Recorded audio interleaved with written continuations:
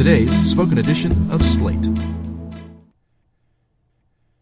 The U.S. will never ban porn. Thank goodness. By Christina Carterucci. Every few months, some public figure comes up with the brilliant idea that porn is bad for women. They worry that teens will never have normal, pleasurable sex if all they watch is gangbangs, that porn allows misogyny to sustain and replicate itself, and that women learn to be aroused by their own degradation when they see ejaculatory facials on screen. None of these arguments are exactly wrong. All things considered, the porn industry as it currently exists probably makes real-life sex worse than, say, a porn landscape that only models loving, gentle relationships would. But every time a porn pushback, and the attendant pushback to the pushback, begins, actual facts about the industry and teenage sexual behavior get lost in the ahistorical wailing of activists who aren't concerned about women's well-being or sexual fulfillment at all.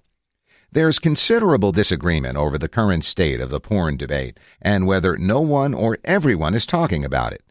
In a Sunday op-ed entitled, "Let's Ban Porn," conservative New York Times columnist Ross Douthat patronizes to the hashtag #MeToo movement, writing that it clearly wants to talk about pornography, even if it doesn't quite realize that yet.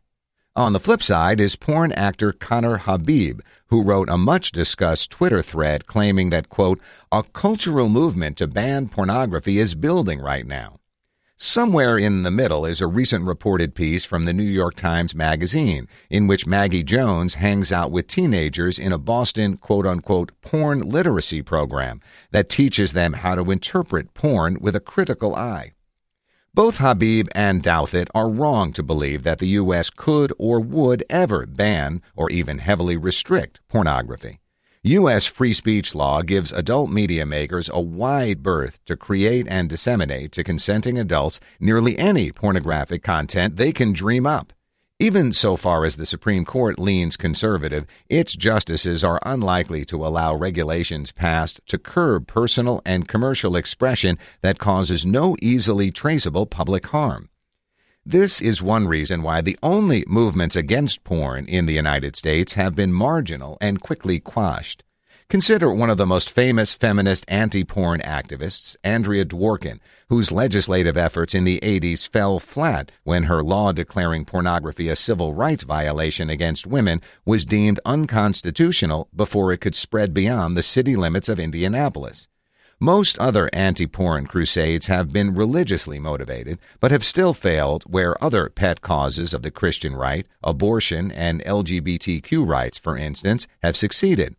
In Utah, one of the most conservative and religious states in the Union, the best the legislature has been able to do on pornography is to issue a non-binding resolution declaring it a public health crisis that makes men more likely to cheat and less likely to want to marry, a concern Douthat echoes in his op-ed.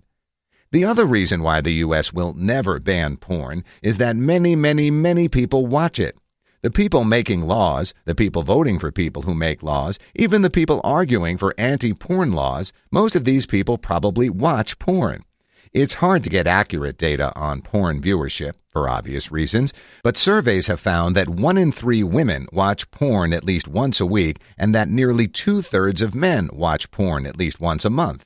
It would be impractical and unpopular to try to ban something that so many people want and use uneventfully on a regular basis. More importantly, the arguments for banning pornography seem to be confused about the actual problem. Porn itself isn't a social ill. Misogyny is. Men don't foist unlubricated anal sex on semi-willing women in porn in a vacuum. If porn narratives sublimate female desires and feature more choking than communication, it's because they're a product of a culture that devalues women at every stage of their lives. Porn is not the only venue, or even the principal venue, in which men learn to demean women and women learn to accept mistreatment. Look to the White House, where multiple sitting and recently departed men, including the president, have been accused by multiple women of sexual and physical abuse, but continue to enjoy the privileges and powers of an administration beloved by rank-and-file Republicans. Porn is not even the primary media disseminator of female degradation. Women's subjectivity is lost in many mainstream films and television shows, which depict women through the eyes of male writers and directors, drop all interest in women once they turn 30, and only put a beautiful woman on screen if she's a love interest. One teen interviewed by Jones in her New York Times Magazine piece cited 50 Shades of Grey, a film in wide release, as an example of where he learned that women like to be dominated. Another mentioned a porn whose female protagonist was bored by a man who approached sex gently but became ecstatic with a far more aggressive guy. That tiresome trope is at least as old as Hollywood itself. It's funny that Douthit positions his anti-porn argument as a companion piece to Jones's story, when the latter counters almost every point Douthit sets out to prove.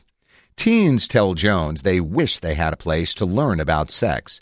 Home, school, a community sex ed program, but absent that, learn about sex from porn. Rather than offering a porn ban as a solution, a thinking person might suggest we give teens other opportunities to learn about healthy sexual relationships, starting with comprehensive sex education in all U.S. schools. If a kid said she wanted to eat healthy food but can only find vegetables in dumpsters, we'd enroll her in a free lunch program. We wouldn't ban dumpsters. Porn can also do some good if it's created under ethical circumstances by producers and directors with a healthy conception of sex. Jones's article notes that for gay and bisexual youth, porn can provide affirmation that they are not alone in their sexual desires. If you've ever wondered or heard someone ask, "How do lesbians have sex?" you can imagine what a queer teenager might gain from lesbian porn made for and by women and trans people. The bad things Douthit, Jones, and others worry porn does, like make anal sex a seeming foregone conclusion for sexually active teens, can be more effectively prevented by affirmative measures than by criminalizing a widely available and highly sought-after genre of media. Studies have shown that teenagers sometimes opt for anal sex to avoid pregnancy. Better sex education and availability of contraceptives would help teens make whatever informed choice they want.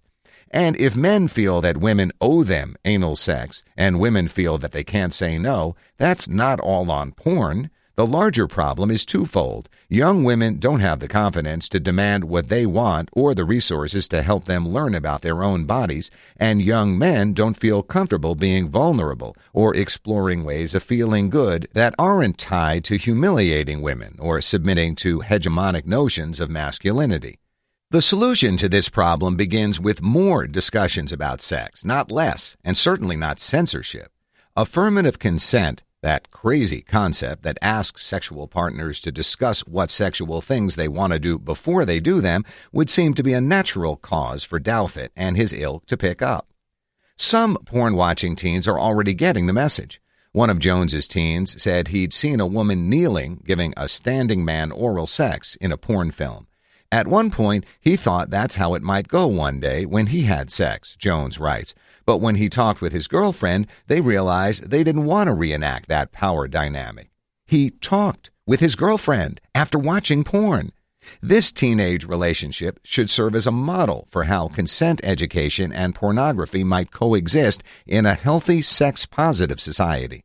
Would that all adults had such a mature, critical engagement with the media they consume. But even without any concealed investment in sex education, a porn ban would still do far more harm than good. When victimless behaviors and livelihoods are criminalized, the already marginalized suffer. Note how U.S. prostitution laws have made sex workers vulnerable to abuse, both from Johns and law enforcement officials. Porn performers would face similarly elevated risks if forced to ply their trades in a black market that would surely thrive. The good kind of porn, the kind that affirms minority sexualities and female pleasure, would be even harder to fund and distribute than it is today. Young people, who are already prosecuted for felonies in some states for merely sexting, would be funneled into the criminal justice system for seeking out sexual information they're not getting anywhere else. Fortunately, that dystopian future is nowhere near fruition. In a tweet promoting his op-ed, Douthit linked to a set of Gallup data on how Americans judge a series of moral issues.